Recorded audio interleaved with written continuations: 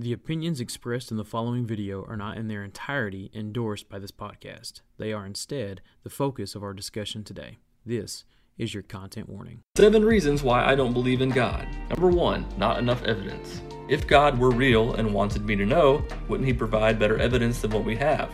Look at the trees isn't good enough for me. Number 2, indoctrination. Most people on earth believe the same way that their parents do or the people around them do. Number 3, I can't make myself believe. We don't choose our beliefs. We either believe something or we don't, and I can't make myself believe no matter how many people tell me that I need to. Number 4, there are some truly awful things in this world. Why would a God allow world hunger and terminal illness in children if he's supposed to be good? Number 5, intelligent design is not so intelligent. Over 99% of the species who have ever lived on Earth are now extinct. Number 6, the Bible. If the Bible were the Word of God, wouldn't he make it more reliable? Wouldn't the Gospels have been written during Jesus' lifetime? And number 7, science. We learn more about the universe every day, and the God of the gaps is shrinking.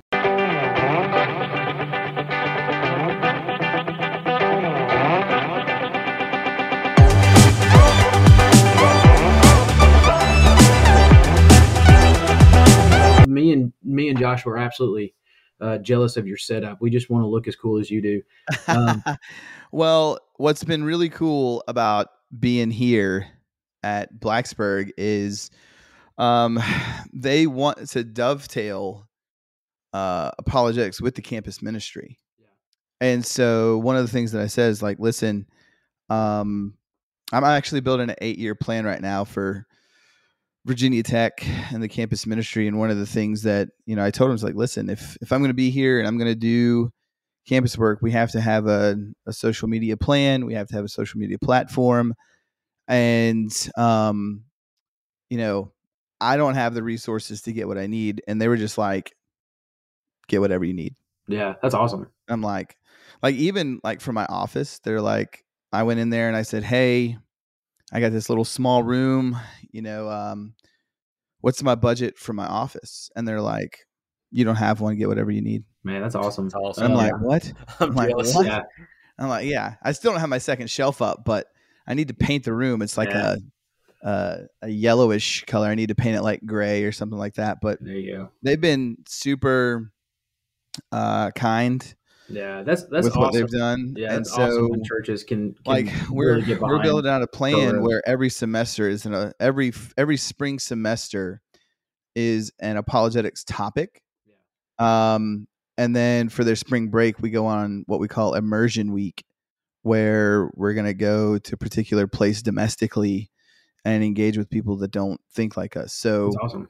So next spring, we'll do apologetics, and then we'll go to Austin, Texas, and I'm in the process of talking to some people down there who are atheists. Nice. About coming in and just having a conversation. Yeah, that's awesome. The group interacting, then we debrief.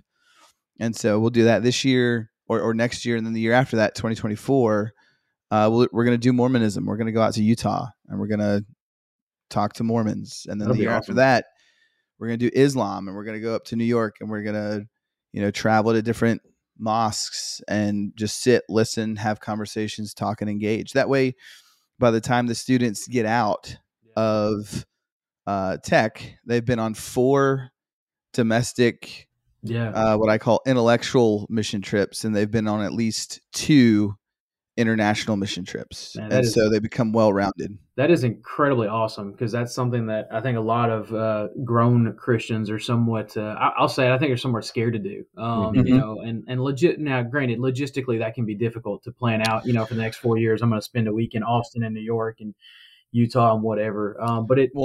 That's why I have a request for an increased budget that makes a lot of sense, get that done. But no, I told them about the idea, and they're like, put it together and let's do it. That's fantastic.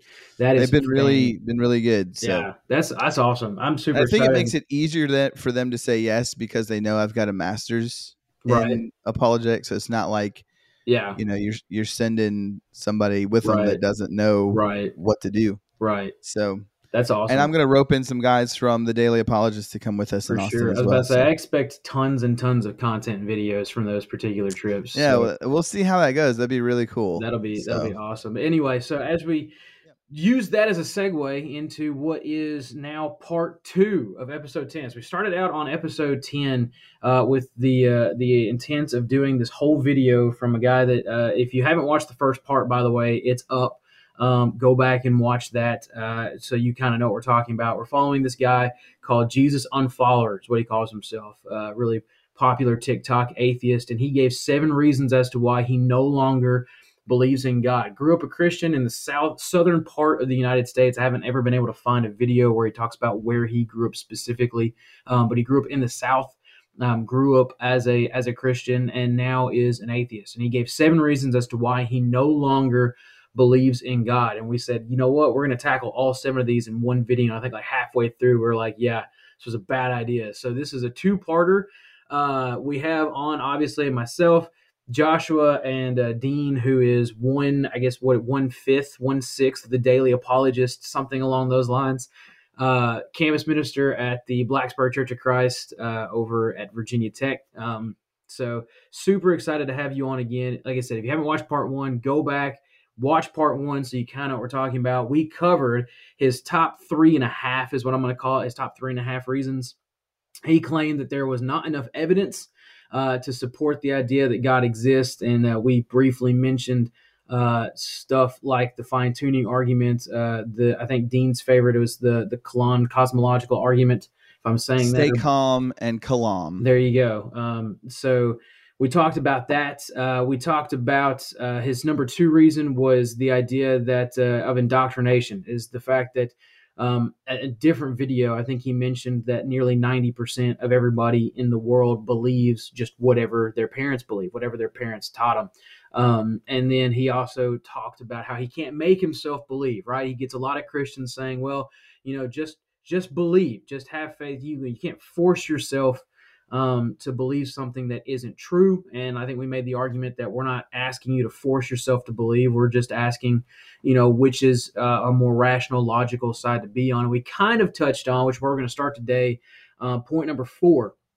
So if you haven't watched the first part, again, real quick, go back, do that, because we're going to start with point number 4, and you're going to miss a lot if you don't go back and watch part 1. Point number 4 he made was that there was too much evil and suffering in the world in order to believe that there was a God. And I think in the last video, I made the comment that if the atheists were going to make one, what I believe to be viable argument, in a sense, viable argument, if you were going to pick an argument that was going to make the most emotional sense for sure, I think you start with the problem of human pain and suffering and evil. The idea that, there's a God who is all good, all powerful, but evil exists. So either evil exists and God can remove it and doesn't, meaning he's not all good, or he can't remove it, and so therefore he's not all powerful. And I think that's kind of the train of thought that a lot of atheists work their way down, is you can't have an all-powerful and all-good God and evil exists. And so just want to get y'all's initial thoughts on that. Like I said, I think that's I'm not going to say it's a go-to. And we talked about before we started recording how Dean said you kind of break up atheists into like the Facebook atheist and the more logical academic atheist, I guess is what you said. But both tend to point to an argument kind of like this. Yeah, they do. And as we said last time, first, thanks for having me back again. I'm extremely honored to be back and have this conversation with you guys. And so, yeah, I mean, the newest Barna poll out about Gen Z, the number 1 reason why they leave church is because of the problem of evil, pain, and suffering. So you are correct. It is a go-to by both the intellectual and the popularizers in the atheist community. And so when we talk about the problem of evil, there's really 2 big pieces to it. There's the intellectual side of it, and then there's the emotional side of it. And what you were hitting on earlier, Nathan, was the intellectual side of it. And you've got it completely right. The way that it goes is if an all-loving, powerful God exists, evil does not exist, evil exists, and then therefore an all-loving, all-powerful God does not exist. And so really what this is designed to do is to put the theist in kind of a pickle, in a corner. Either they have to say one of three things. God exists, but he's extremely immoral.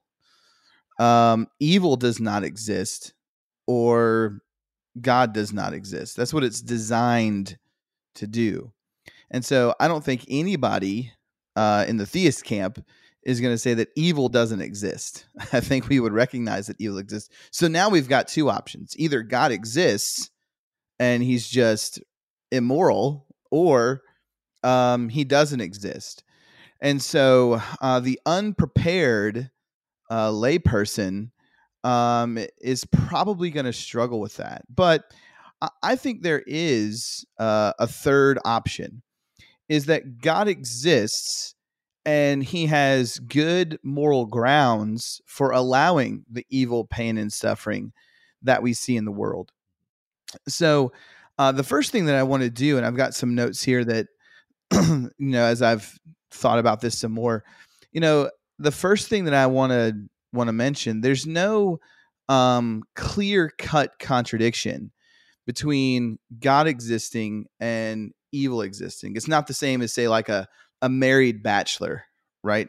If you are following there, to be married is to not be a bachelor, and to be a bachelor is to not be married. Well, that's not the same as God existing and evil not existing. Those two things could definitely logically coexist. Okay, so it's not an explicit contradiction. So what does that mean? It means that there are some assumptions that the atheist is making, and we touched on a couple of these just briefly last time we got together.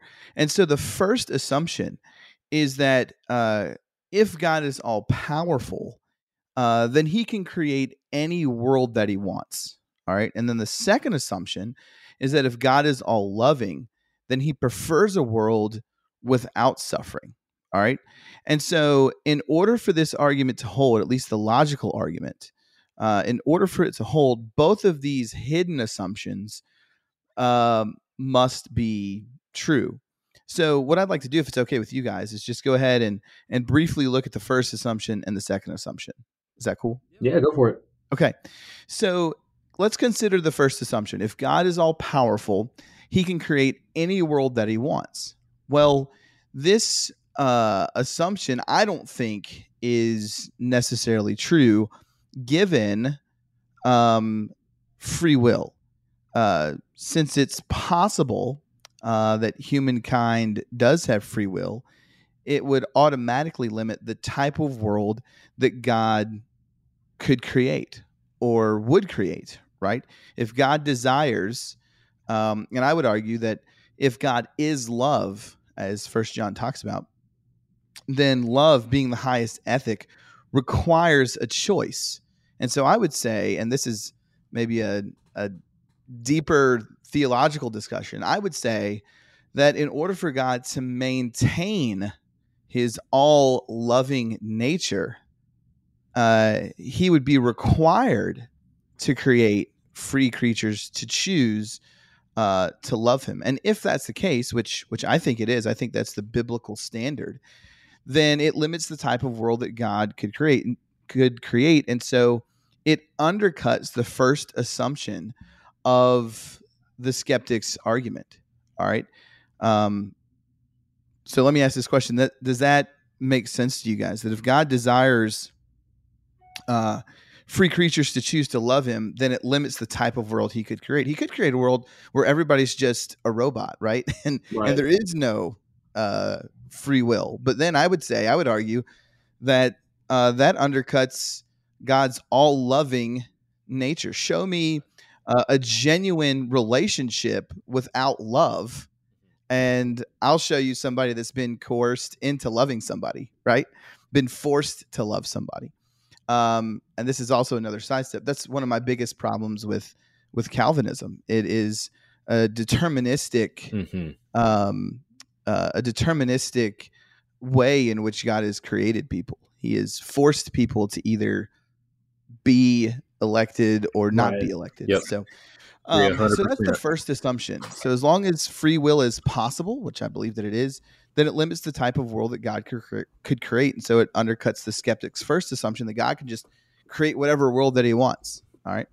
And then the second assumption is that if God is all loving, he prefers a world without suffering. Now, what we said earlier is that God could have overriding reasons to allow the evil, pain, and suffering that we see. It could be that God, in his desire for the most number of people to come into a relationship with him freely, he would have to allow some evil to exist. And I usually, the way that I approach this, I use two examples from scripture and then a hypothetical situation. So think about Acts chapter 8, Acts chapter 7.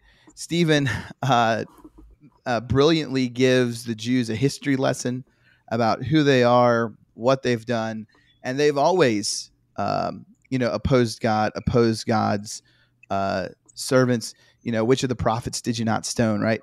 And so he calls them stiff-necked and uncircumcised people of the heart. So he gets stoned, right? And so in Acts chapter 8, upon Stephen's stoning, there's a great persecution that's brought against the church by Saul of Tarsus. Now, this persecution, as Acts 8 tells us, leads to Christians being scattered in Jerusalem, to Judea, Samaria, and to other parts of the earth. Well, that corresponds perfectly with what Jesus said in Acts chapter 1, verse 8, that you're going to be my witnesses in these various places and to the end of the earth. Well, how did the church grow in the first century? Well, it wasn't because everybody was holding hands and singing Kumbaya, right? It was because of the persecution. And so God allows that persecution to take place so that his church might grow. And you could maybe even argue that we wouldn't be here today without some of that persecution taking place. And then obviously the clearest example of that would be Jesus and the cross. Crucifixion is brutal. If you've ever studied crucifixion, it makes your stomach squirm. It makes you uneasy.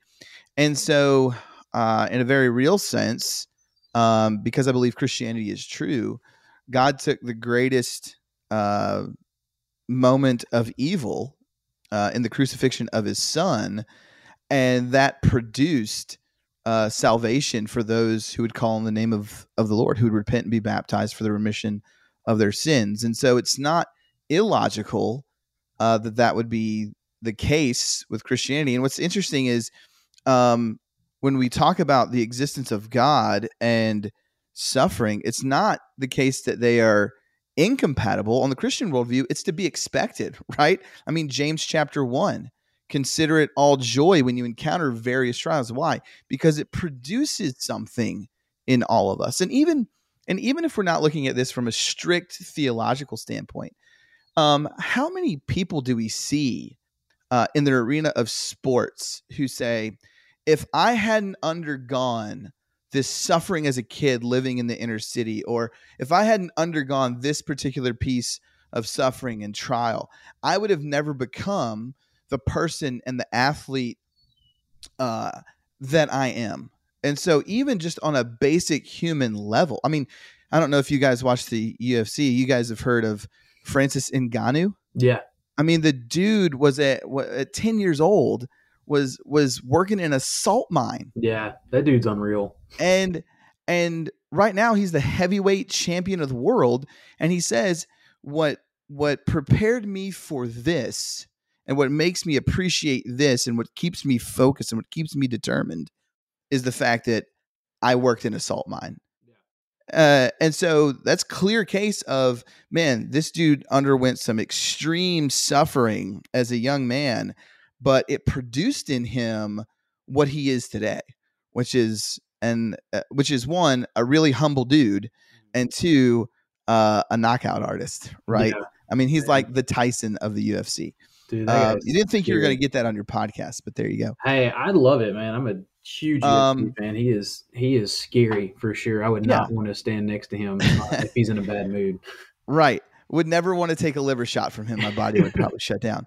And so when we look at these two hidden assumptions, we see that as we think about them more clearly, we see that these two assumptions are not logically incompatible. As long as it's possible that these things are the case, then it seems that the logical problem of evil is undercut, and that God and suffering can be compatible so long as God has moral reasons for allowing the evil, pain, and suffering. One last piece to that. It could be that God, in his knowledge, knows that for the maximal amount of people to come into a free relationship with him, that there are just some people who are not going to come into a relationship with him without suffering. I mean, how many people in your own experiences have you encountered who said, I found God when I was at rock bottom. It wasn't until I hit the absolute bottom that I cared more about my kids, my marriage, and then what saved all that was God. I mean, that's a possibility. I mean, even look, once again, another example from scripture, look at Paul. Paul didn't fully appreciate or didn't fully understand who this Jesus guy was, what he was about, persecuted the church. And then he goes on later and says, listen, I did this out of ignorance, and God, spared me out of mercy. 1 Timothy chapter 2, 1 Timothy, chapter 1. I think it's 1 Timothy, 1 or 2 Timothy, y'all can check me on it, where he talks about how he's an insolent aggressor against the church, a blasphemer against the church, he goes on, he says he's the chief of sinners. And it's not until he fully realizes that with the Damascus Road experience that he then says, oh man, I'm wrong here. Right. And so that's perfectly logical. That's perfectly coherent, that for some people look at Israel in the Old Testament, right? Yeah. How many times was Israel brought back into a relationship with God because God allowed them to suffer? There you go. Yeah. So one last piece to this, and then we can move on.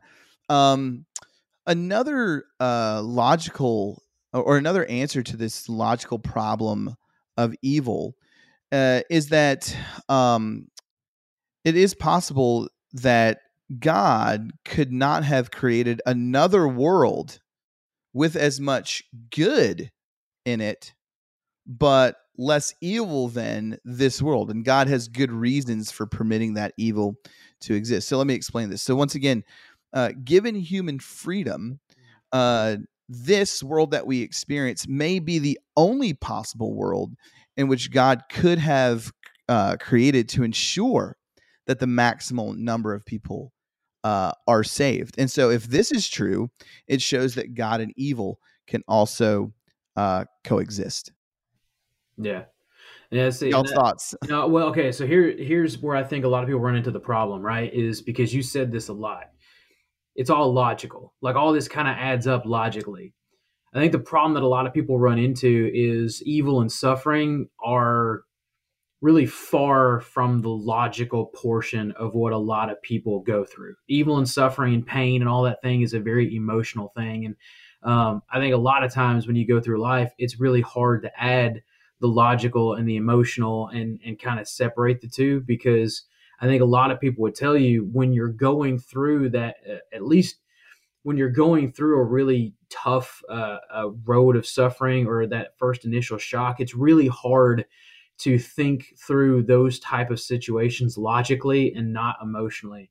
I think the other problem that people run into is I think a lot of times what Christians say can get sometimes misrepresented. So the idea that kind of the idea that you presented, Dean, is we're not saying that all suffering is good. We're not saying that all evil is a good thing.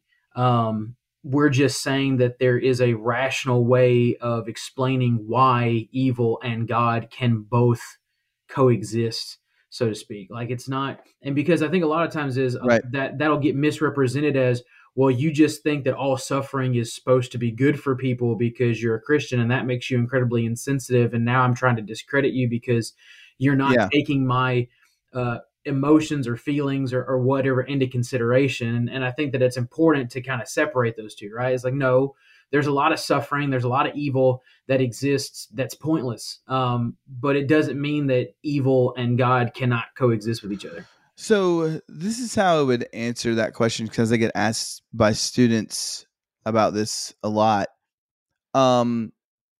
It's not that I enjoy the cancer. Right. It's not that if I fall down and break my leg going down steps, that I just get to my 1 foot and say, "Woohoo! I broke my leg. I'm so thankful that I did that." It's not the specific thing that I am suffering. Right. I take joy, and I think this is what James means. I take joy in what this is going to produce in me. Yeah. Not what has happened to me, but what's going to be produced in me. So long as I understand that even in this trial that I might not be aware of it, but God is in some way, shape, or form working to develop me. In James, he uses this word perfection in James chapter 1, and that word there is teleos, and that word means to experience or to have a designed end, right? So this suffering that I'm going through is God is using that to develop me to meet my designed end in some way, shape, or form. And here's the thing that I would say about suffering is, oftentimes if I try and figure out what's going on in suffering, I'm never going to get my answer. I believe that we see the fruit of what's been produced in us through our suffering after we've come out the other side, and as we look back on it. That's just me. Because when we're suffering, I don't know that a lot of people focus on, okay, what's been enhanced in my spiritual walk right now, right? It's only after that, a lot of the times that we see that. It's retroactive, in which we see how God has manifested Right. our development in suffering. So I think that's a good point. We're not saying that we should that we should throw a party every time that we suffer. Right. But it's not what we're going through. We're not taking joy in what we're going through. It's what God's moving us towards in our own development. So good point. Yeah, I think that to Nathan's point, there's a difference between approaching something logically, like we said, versus the ideal that people have for what life should be in their minds. And I think more on the philosophical, academic level scale, more and more people, and this is true of a lot of philosophers, are coming around to saying suffering and pain is an intricate part of life. It's part of the human experience, and we may not like it, but it's part of it, and we may have different reasons as to why that happens, but it's just part of it. But we live in a world that says you should be happy all the time, and if anything bad happens to you, then it's because the angry man in the clouds is against you. Right. And that's not true either. So which is incredibly similar, and also still, it's like it's far away and also incredibly similar to like Old Testament thinking, right? That because something bad was happening to you, it's because you did something bad. Yeah. Like it was a direct punishment thing. So it's almost like going back around to where we were, back in the days of Job. Yeah. And here's what I would say to other people, just as and especially preachers, campus ministers, youth ministers, anybody that's consoling somebody with suffering. The last thing that you want to do is throw out a syllogism to them. Yeah. Okay. You don't need to do that. But something that can help us navigate this emotional problem is we need to understand, and we need to, as best as we can, help people understand that even though I'm suffering, God is not idle, right? It's not like he's just observing my suffering and just saying, "Oh, well, that stinks for you," right? No, I mean, in a very real way, as we see in the Gospels, he enters into and shares inner suffering. This is what theistic philosopher Alvin Plantinga said. He said, "He, Christ, endures the anguish of seeing, he, God, endures the anguish of seeing his Son, the second person of the Trinity, co-signed to the bitterly cruel and shameful death of the cross. He was prepared to accept this suffering in order to overcome sin and death and the evils that afflict our world, and to confer on us a life more glorious than we can imagine." So, in relation to our suffering, God's not absent, because God knows what it's like to see his own Son suffer. And think about all the things that Jesus went through on this earth. I mean, he knows what it's like to be rejected, to be mocked, to be doubted, to be deserted, to be isolated. He knows what it's like to be in hunger, in need. He knows what it's like to be scourged, flogged, stripped naked, humiliated, tortured, hung on a Roman cross. I mean, if there's anybody in the course of human history that can relate to the various types of suffering that we've gone through, I mean, he knows what it's like to lose a friend. I mean, he was at Lazarus' tomb and he wept, right? And so he knows all of those things. He knows what those experiences are like. And because he sits at the right hand of God, because he is God, then he can, in a very real way, relate to what we're going through. And I just find that personally as an amazing comfort in times of suffering. And so what we need to do when people suffer is we also need to relay that message to people. For sure. So obviously there's this big difference between the logical side of it, but also the emotional side of it. Yeah. So yeah, for sure. I'd like to make one more point and then we can move on to the next piece, if that's okay. Yeah, go for it. What the Christian needs to also do, the Christian doesn't need to let the atheist off the hook when it comes to the problem of evil, because whether we know this or not, or whether we think about this or not, every single worldview has to deal with the problem of evil. Every single one of them does. And so oftentimes what happens is we take these questions from atheists about evil, pain, and suffering, and we're so busy trying to look for all these answers to the logical problem, to the emotional problem. Why does this happen? Why does that happen? What about this in the Old Testament? What about this in the New Testament? And we don't stop and we just say, we don't stop and just ask the atheist, well, how does your worldview deal with evil, pain, and suffering? I mean, that's a really good question. Yeah. Because when you think about it, when we look at the most common stream of atheism, which would be naturalism, there's some problems there too, right? Has anybody ever seen, on a safari, the lion that kills the zebra, and the lion says, "Mr. Zebra, I am so sorry, for the suffering that you're about to endure. I just want to let you know that other zebras will be there to console, your family for their loss." No, that doesn't happen in the natural world. This is a good quote from Richard Dawkins, actually. It's from River Out of Eden, A Darwinian View of Life. And this is what he says. On the contrary, if the universe were just electrons and selfish genes, meaningless tragedies like the crashing of this bus are exactly what we should expect. Such a universe would be neither, watch this, evil nor good in intention. Some people are going to get hurt, other people are going to get lucky, and you won't find any rhyme or reason in it. nor any justice. DNA neither cares nor knows. DNA just is, and we dance to its music. Now, what's so interesting about that is elsewhere, Dawkins talks about the atrocities committed by religious people.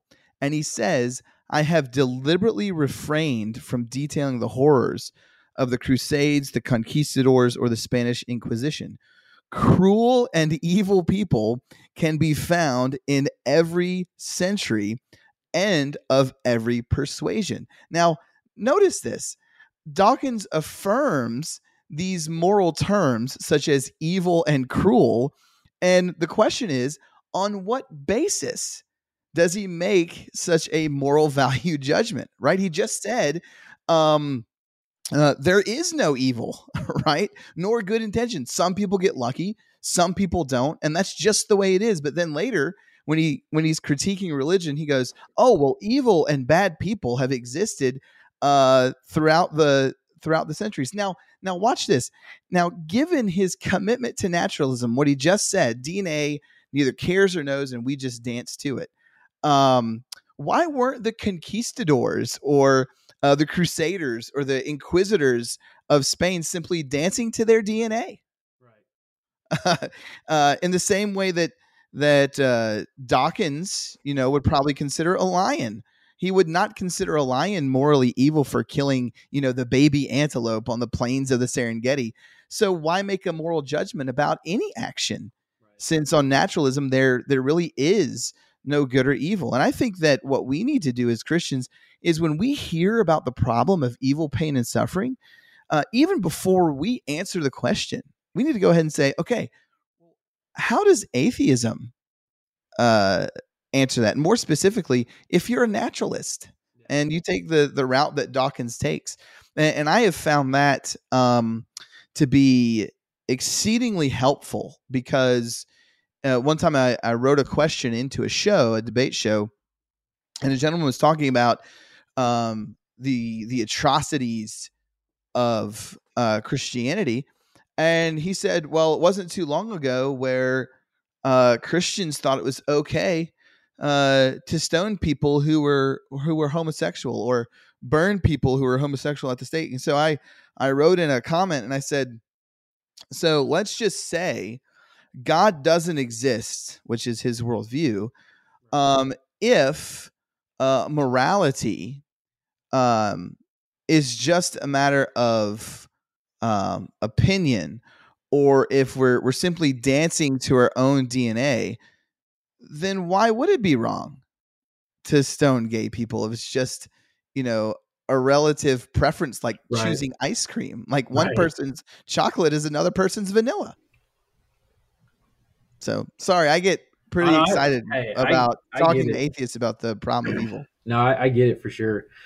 Really good thoughts. We are going to move on though, because he mentions another one. This is I like the problem of evil and suffering. This one I also thought was kind of interesting. The fifth reason that he gets for why he does not believe in God anymore is he mentions that intelligent design is not so intelligent, that there is no such thing as intelligent design, that if God existed, why wouldn't he have made things better, basically. And he rattles off this statistic that 99% of the species that have ever existed in the world are now currently extinct, which I thought was really interesting. So I had to go do a lot of searching on that. And that's from the scientific community, that's a pretty unanimous consensus on that statistic. So like PBS, Scientific America, Discovery. I looked up the some journal of science. I can't remember the name of it now. But most of them would all say that, over the course of time, which depending on which reference you look at, could be anywhere from 300 to 400 million/billion years ago, however long. They've all kind of agreed that 99% of species that existed are now extinct. And so that would be a point to why there is no such thing as intelligent design, that if God were to design everything, he would have done it better, which again, I think kind of goes back to Joshua's point that he made earlier, that who gets to define what better is, right? So like maybe the most intelligent design was what was created, and everything that's happened as a result of the fall of man is the reason that I think that's where my mind immediately wanted to go, was, maybe everything was created for the ideal world that God created initially, and then once the fall of man happened, everything changed after that, right? But again, it goes back to Joshua's point that like we've got this ideal world or end point in our head, that might not match up with what is reality, right? So I thought that was interesting. Yeah, I want to give Joshua a chance to speak since I've been flapping my gums for a while. You're good, man. You're good. So I think it's interesting though I hate the way he phrases it, and I'm a stickler for words. Like my background is in languages and things like that. So words mean things. They do, and my thing is, and his little wordplay, intelligent design isn't so intelligent. It could not be more intelligent. The intricacies of nature and the universe are so fine-tuned, and I know Dean is just chomping at the bit to talk about this, and I can't wait to hear what he has to say, but it's so fine-tuned that were it any more or less in any given realm of whatever you want to talk about, that it would be catastrophically different. So I'm going to let Dean take the reins on this, because obviously he's more qualified to talk on it than I am, but I really don't think, of the arguments he's given, I don't think this is a strong one. Yeah, well, I want to say something real quick before I'm going to cut Dean off before he even starts, because I want to point this out, because I think a lot of this, because I got my brain got to thinking about this. I'm like, okay, so where do they come up with this 99% number? I was never really able to find that, but I found multiple, I guess, formulas, I guess you would say. And multiple times this kind of equation came up where they're estimating that 10% of species are lost every million years, 30% are lost every 10 million years, and 65% of species are lost every 100 million years. And that all is dictated based on what you believe or how old you believe the Earth to be, right? So if you don't believe the Earth is 100 million years old, you can't get to that 65% number. And by the way, every single one of these articles that I looked up and kind of read through, every single one of them says that extinction is expected in a total normal part of life, which if it's designed intelligently, right, whether it's from a formalistic standpoint or down to the individual, whatever we're talking about, it's funny how intelligent design can't be intelligent, but extinction can also be normal. I don't know, that just is one of those things. Every single one of them will, of course, a lot of what I read was referencing through the process of evolution, but every single one of them said that extinction would be something that you would expect just to happen naturally in the world, which I thought was interesting, almost as if it was designed that way. But anyway, so I'll let Dean go now, because I just thought that was kind of interesting. That's So I would say this, if this gentleman were across the table from me and we were talking and he said, well, intelligent design isn't so intelligent. Well, this is where I think the atheist makes the mistake of assuming that because something is intelligently designed, it's perfectly designed, where it could just be optimally designed, right? Optimal for the purpose that the designer has for that particular thing, right? It's reason why we don't put jet engines on Corvettes, right? We should. Why don't we do that? Well, there might be a way to put a small jet engine, on the back of the Corvette, and we say, well, man, we can make this thing go 1,000 miles an hour. But there's trade-offs always in design, right? So one of the things that is often talked about is, the difference between the human eye and the octopus eye. Well, they say, the octopus eye is better than the human eye. And if, the intelligent designer was, smart, he would have given us this particular type of eye. Well, the habitats of those species are different. And so what we want to ask the atheist is we want to say, okay, well, number one, where in the text of Scripture does it say that everything is perfectly designed? Couldn't it just be optimally designed given the purpose for why it's been designed, right? So God says everything is very good in Scripture. All right. And so why is it illogical to think that God would create a world in which, in order to sustain the world, there would be ecosystems and cycles of flourishing and extinction based upon the actions and the adaptability of species? I don't understand why that would be a problem. And so make sure that when you're talking with your atheist friends, and this is what I say to Jesus, what's his name? Jesus Unfollower? Yeah, Jesus Unfollower. Yeah. I would say, okay, well, where does it say in Scripture that everything was perfectly designed? And you're mistaking perfect design for optimal design. There's always going to be trade-offs in design. I mean, think about all of the muscle cars that are out there. Well, I remember the Dodge Viper had like 500, horsepower. So what's the trade-off there? This has been designed to be a muscle car to go really fast. Well, what's compromised in that design? Well, gas mileage. Yeah. Right? It's not going to go 35 or 40 miles to the gallon, right? But one might say, well, why is that? Then that means the designers of the, Viper GT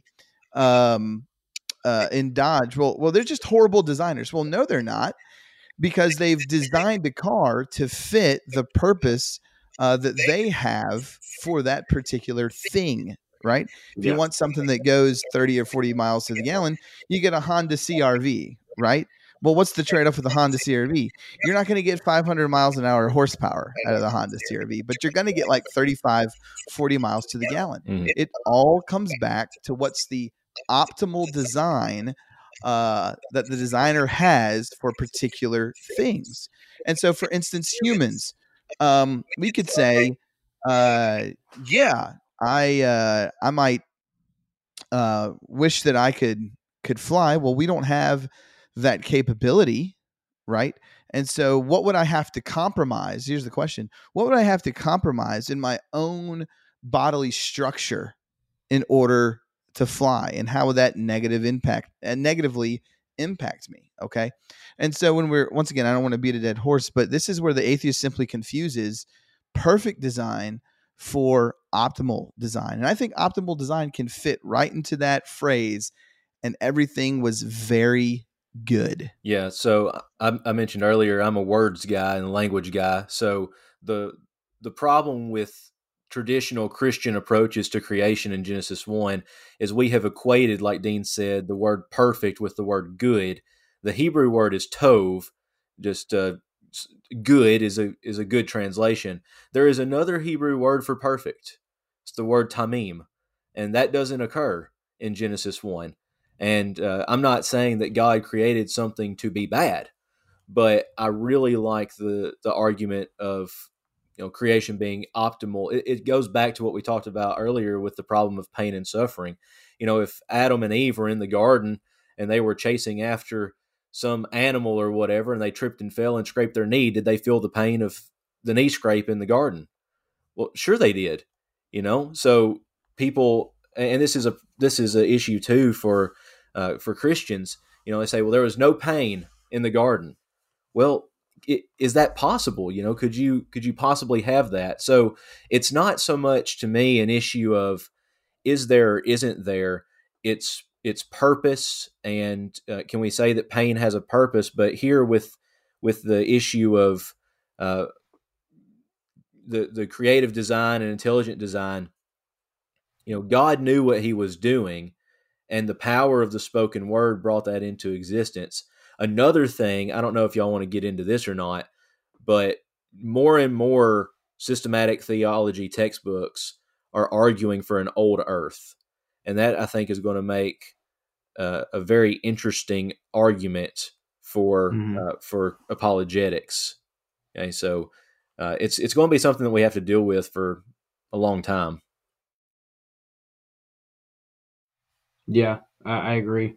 And I think it's really interesting the number of people that you kind of run into back and forth that will try to explain that side of it one way or the other. The Earth's dating and all of that good stuff.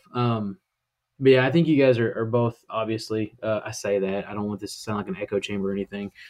Josh and I keep talking about how eventually we're going to have somebody on that just disagrees with everything that we say. But yeah, the idea that perfect and optimal, that trying to make a difference there for sure. Anything else before we go to the next one? Go on. No, all right, let's go then. This one, we'll spend as much time here as you guys want to, but I'm going to encourage people. So the sixth reason out of 7. So you guys hang on. We're getting to the end of this list, right? The sixth reason that he says is that the Bible, it's just not reliable. He said, would the Bible not be more reliable if the Gospels were written in Jesus' lifetime? And I know how bad Joshua wants to talk about this one. But I will say, before we talk about this one, get to the end of this podcast or this video or whatever, however you're watching it. Once you finish this one, go back and look at episode 4. Joshua and I sat down with Doug Burleson, and this is like his whole world. He's got a doctorate in this realm of biblical authenticity, basically, and why the Gospels can be trusted in when and how they were written. So go back and watch that one. It's episode 4, I believe. It's called The Gospels. So just a shameless selfish plug on that one if you want to get into that. But Joshua, I know you're chomping at the bit to say something about this. The Bible just isn't reliable, and interestingly enough, right, up until this point, I know we've referenced scripture here and there, but up to this point, one of the things that I love about the Daily Apologist specifically is when you're talking about an atheist and the existence of God, one of the last places you really need to go to is the Bible, right? Because they don't credit that anyway as being any sort of reliable method of measurement. Yeah. And so now he's brought this idea that, I think these last 2 are just kind of like, oh, here's my 7 to tack on. I don't know if he went with 7 specifically as like a little, like a hidden jab there, like 7 being that perfect number of reasons that he doesn't believe in God or what. But I do find it interesting that he brought up the Bible, which again, most, if not all atheists will discredit it as being any sort of, I don't know what the word I'm looking for is, any sort of viable or useful term to measure anything, basically. Yeah. Well, a big problem that we have to face as a apologist, if I want to use that term loosely, it is more and more is being written from an atheist perspective on the popular level. And it's being written by scholars who are making and presenting these things on the popular level. So for my work and what I do, and I work in, the ancient manuscripts and original languages on a very frequent basis. And people like Bart Ehrman, he's one of the leading, we talked about him in episode 4 quite a bit, so I won't talk about him a lot here, but he is a bona fide scholar. He's a textual critic in the New Testament, and he will say that there are more variants among New Testament manuscripts than there are words in the New Testament. That's true. And that sounds like a lot. We have 5,800 manuscripts at least. And more get them, and more Josh. Get them. Hey, I'm telling you, more and more are being discovered every day. And no 2 agree completely. It may be a difference in spelling. And the problem is most of those variants are simple blunders or completely unviable readings because you didn't have a printing press. People are copying by hands, and people make mistakes. So, is Matthew's name spelled with the letter tau theta, or is it just theta, or is it tau theta? It's Matthew, but it is a textual variant. Are we talking Greek or social clubs? What are we doing? Yeah, for real. That's what I know. I'm a matter of tau theta. Yeah. But the thing about it is that's a mistake, and it counts, but no one cares about it because it doesn't change the meaning of the text. We do have Right. 5,800 Greek manuscripts, at least, more and more being discovered. The Hebrew manuscripts are so intricately copied. There are problems with the Hebrew manuscripts, but thankfully we have the Greek Septuagint to help us. We have the Syriac Peshitta and all kinds of other resources to help us figure out the wording of the text. Yeah, I could talk about this all day long. Right. Well, one of the things I wanted to follow up on is it's funny because at the end of the day, two things I think are interesting. In the appendix of Misquoting Jesus, Ehrman says that these textual variants don't undercut any core doctrines of Christianity, which I find to be interesting. Yes. And then two, that's not even the reason why Ehrman stopped believing. No. He stopped believing because of the problem of evil. Yes. Yeah. And suffering. So I find that to be interesting. Not saying that because of that we should discredit some of the points that Ehrman raises. Right. But I guess my question would be, anytime we have a conversation with somebody and say, well, these things are just unreliable, we need to ask the question first, okay, well, what do you mean by reliable? Right. And what is your standard for accepting a historical document as reliable? Right. That's what we need to do. Sometimes we get into these conversations and someone says, well, that's not reliable. And we just start spouting off all of these pieces of information. What I want to do is I would just want to sit back real quick and ask really good questions. Like, what do you mean by reliable? And how would a document fit into that definition? Right. So William Lane Craig has a really good way of discussing this. He says, as far as reliable goes, look at the time difference between the event and the source that records the event. So, for example, everything we know about Alexander the Great came 400 years after Alexander the Great lived. Okay, that's in the grand scheme of history, that's pretty close to the event. And, it makes for a reliable source in a lot of ways. The Gospels are recorded within 30 to 50 years of the event of Jesus's life, ministry, death, and resurrection. So if I'm going to trust an ancient source that talks about Alexander the Great from 400 years difference, why would I not trust a document that's so much closer to the events of the life of Jesus? And maybe part of that is because it records miraculous things and it's religiously charged in some ways. And I can understand having to get around some of those issues. But he makes the point, like, why wasn't it written during the lifetime of Jesus? Yeah. Well, it's pretty doggone close.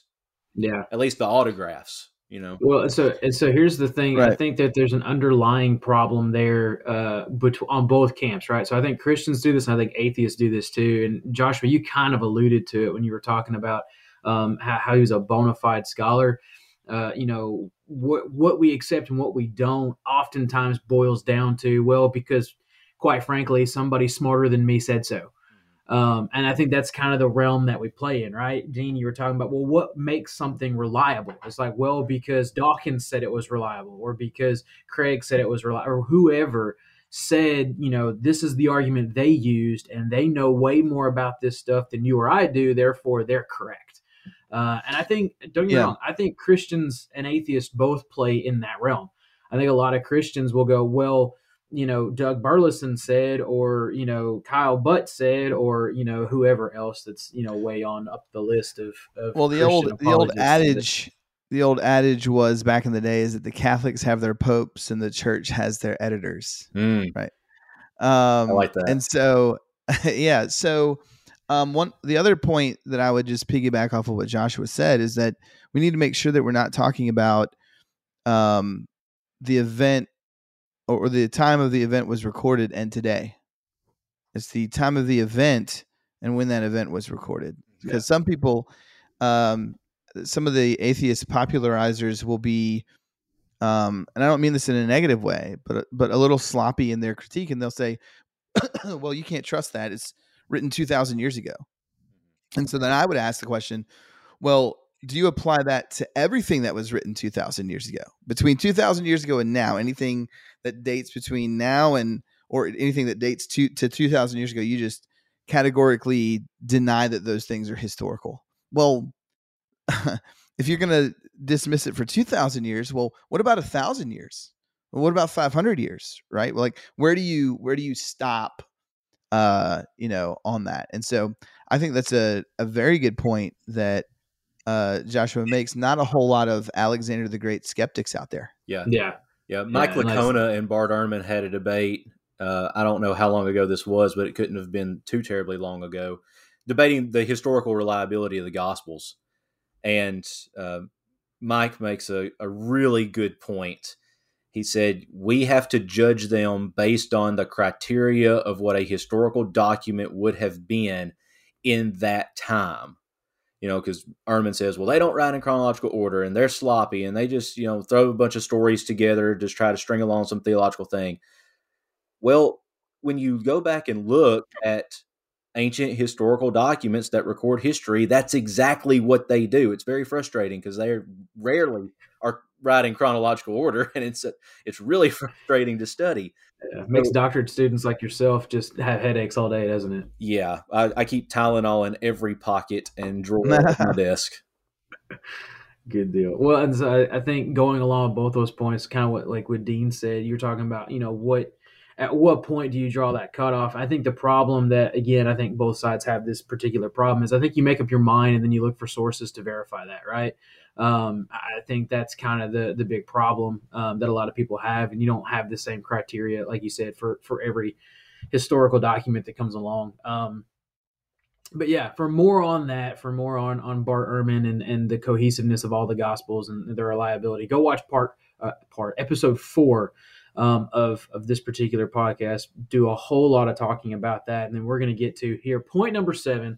Finally, after 2 parts, we finally got into part number 7, which is the first time that he mentions the S word, and that is science.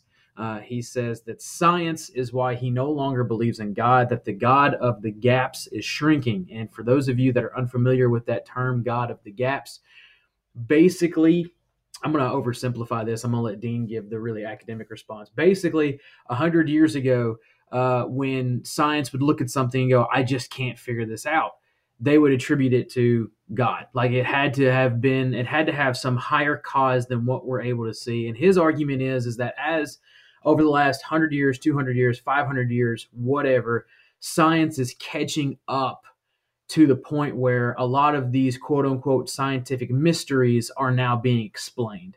We don't have to attribute certain undiscovered phenomenon to a higher power. We just have to wait for the science to catch up to us. This one is my personal least favorite because it implies, in my opinion, that Christians cannot believe both their Christian faith as well as science, which is the biggest reason that I was a huge fan, and now I'm no longer a fan of Bill Nye the Science Guy. We mentioned him, I think, very early on in the first part. I loved Bill Nye the Science Guy, and then he eventually got to the point where he was like, look, if you don't believe in science and you're going to be a Christian, you're stupid. That was basically what he got. He stupid, ignorant, whatever the case may be. And I think that there's a very distinct line that you draw, that Christians cannot be Christians and believe in science, which I think is interesting because I think most rational atheists would say that Christians pick and choose the science that they agree with from an atheistic argument, right? I've never met a Christian that did not believe in science from a biological perspective, like the idea of male, female. I completely believe that chlorophyll, right, exists in green leafy plants. The mitochondrion is the powerhouse of the cell, right? Like nobody argues that sort of stuff. It's only when it comes to the idea of, when we start talking about explanations for why things exist, then all of a sudden it's like, well, you just don't believe in science. And there's, like I said, there's so many different ways to go about that. But yeah, that's the idea of the God of the gaps and why I personally really dislike that argument in particular. And I think you've nailed it. I think that's exactly what the God of the gaps is where there's a lack of scientific knowledge. Oftentimes people will fill that gap in with God. So for instance, hundreds and hundreds of years ago, when there were earthquakes, people used to say, "Oh, well, the gods are mad." Right. Well, now that we know about plate tectonics, we don't need to ascribe that to God. Or, when it, lightninged and thundered and rained, they'd say, well, the gods are crying. Well, now that we know about water cycles, we no longer need that explanation. But what's so interesting about this is that this is a double-edged sword. Yeah, sure, the God of the gaps isn't a great way to approach science, but neither is naturalism of the gaps, right? Insert, problem here. And we say, okay, well, the universe must have had a beginning based upon the evidence. And they say, oh, well, the universe could be infinitely old. And, we may think that science will reveal that at some point, just not right now. Well, that's naturalism of the gaps. Or what about, miracles in the Old Testament or the New Testament, where people look at those and they say, well, those things don't happen anymore. Okay, well, what about this miracle right here? Well, so for instance, in resurrection debates, what you'll often do is you'll press the atheist and say, okay, well, what would happen if, and this is what Mike Licona used against Matt Dillahunty in their debate about the resurrection, which I've, tactically acquired from Mike Licona, is, okay, let's say we're sitting in the auditorium and a terrorist comes in and he cuts my head off and everybody sees it. Everybody leaves the building. And then 5 minutes later, I walk out. My head's attached and I got scars on my neck. Would you say that a miracle occurred? And what you will most often get is, well, I wouldn't say there was a miracle.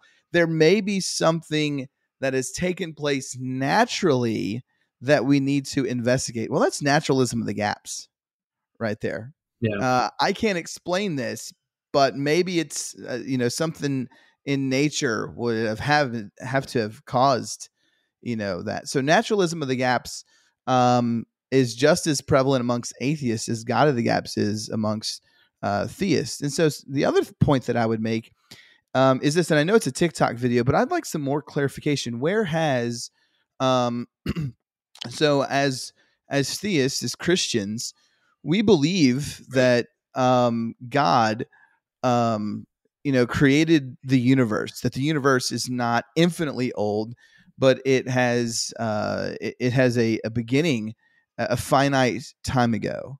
And all of the research shows that that's the case. And here's the thing, I can even take an Acts 17 approach and enter into the atheist world and show the atheist that this is the case. Let's just say I'm talking to Jesus unfollower and I say, okay, well, do you accept the Big Bang? And he says, yeah, I accept the Big Bang. I can look him right in the face and say, for the sake of this conversation, I'll go ahead and agree with you that the Big Bang's true, right? I'm not affirming it. I'm just saying, hey, for this specific conversation, I'll affirm it. I'll meet you where you are, and I will show you that all of the scientific research shows that from 1920s all the way up to now that the Big Bang is true, that a finite time ago the universe came into existence. Well, what does he do with that? Well, okay.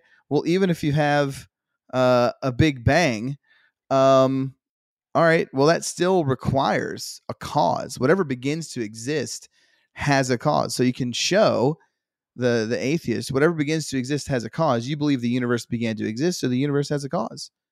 Now, notice I haven't outrightly affirmed his position. I've entered into his position to show him that even if I take his position, it requires a first cause. Yeah. Even for him to hold his position. And so I think that approach is a way to meet some of these people where they are. And so I would just ask Jesus unfollower, what model of universal origins does he take? Does he hold the Big Bang model, or does he hold some type of model that shows that the universe is eternal? And let's have a conversation about it. Interestingly enough, I actually watched a couple of debates debate/conversations of a popular YouTube atheist, and more and more this idea is popping up, at least that I've noticed, that people that atheists that hold to the Big Bang will say that something existed, right? That the universe had that finite start, but that whatever it started from did exist beforehand and could potentially be infinite, but it's not God, right? It was something that was just there, kind of naturally, as you would put it, Dean. But it just kind of happened in and of itself in that particular environment, which to me, I don't know if comical is not the right word. I just think it's really, really interesting that I've heard that argument more, that something existed infinitely that had that start, but it wasn't God. So you've got to explain what that infinite thing was that isn't God. Interestingly enough, too, I think that, and this may be a little bit off the course of what he had in mind. Interestingly enough, to me, we don't ever acknowledge some of the things that science has gone on to proven that were recorded in the Bible, such as cleaning practices, food storage practices that were all given to the Israelites, I think in Exodus or Leviticus, about what kind of plates they could keep and what kind of plates they could destroy, how they would quarantine dead bodies. And we learn now, okay, yeah, this is what you need to do with the dead corpse because of bacteria and so on and so forth. And you're like, well, they had it right, in Exodus when God was giving them instructions on how they were supposed to do this, but and science proved that to be correct. And again, I'm not suggesting that we use the Bible as a science textbook. Okay, please don't take that from what I'm saying. I just find it kind of interesting that there are things that science has gone on to prove to be correct that were recorded first in Scripture, which I think is interesting. And I don't know how an atheist would address that, if they would say, well, that was a practice long before Scripture was written, or how they would address that. I've never had an atheist address that one with me. So, because again, most don't credit the Bible for being anything. It was probably something that was in existence, and then the Bible just commandeered it to prove a point. And again, well, I know Dean has to go, so we'll let him off as he needs. To your point, Nathan, just really quick, I would say I would encourage our Christian listeners to be very careful about trying to use the Bible as a scientific textbook.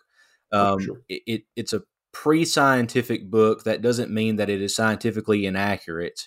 I think that the inspiration of the Bible allows it to be scientifically accurate where scientific accuracy is necessary, but it is a pre-scientific book from an ancient perspective, and we need to keep that in mind too. Okay. So, I know Dean has to go, but we really appreciate him being on and all of his time that he's given to these videos. Yeah, Dean is busy. I definitely appreciate you guys inviting me on, allowing me to, talk about these, very important subjects. And it's just another reason why we need, more. We need to develop more Christian apologists, and we need to have more Christians engaging in this type of social media effort, because that's just where everybody is right now. That's where the youngest generations are. That's where the millennials are. And I appreciate the job that you guys are doing and the service that you're providing for the church with your podcast. I've watched a couple of episodes, and it's really good. And so I appreciate you guys inviting me on. And as they've said before, anybody has any questions, they can email us at thedailyapologist@gmail.com. And we're all over social media, whatever social media stuff you have, it's just at The Daily Apologist. There you go. Check the description for in both parts. I'll have the links for The Daily Apologist in the descriptions of both these videos. If you're ever in the West or Middle Tennessee areas, please stop by and see myself or Joshua. If you ever venture out to Blacksburg, Virginia, I know Dean would love to sit and have a conversation with you. Again, you can check him out and all of the great stuff that the Daily Apologist is putting out on Facebook, Instagram, Twitter, TikTok. Is Twitter a thing anymore? Is that still a thing that's going? I'm old. It's a vortex. I'm old. I don't keep up with all that stuff. But anyway, guys, thank you so much for watching. If you stayed with us to this point, again, 2-parter videos are always kind of fun for us. Dean, thank you again one more time so much for being on and volunteering your time, guys. We will see you again next time. If you've got a video that you want us to address specifically, by all means, reach out to myself or Joshua. We'll put it on the queue for sure. Thanks, guys.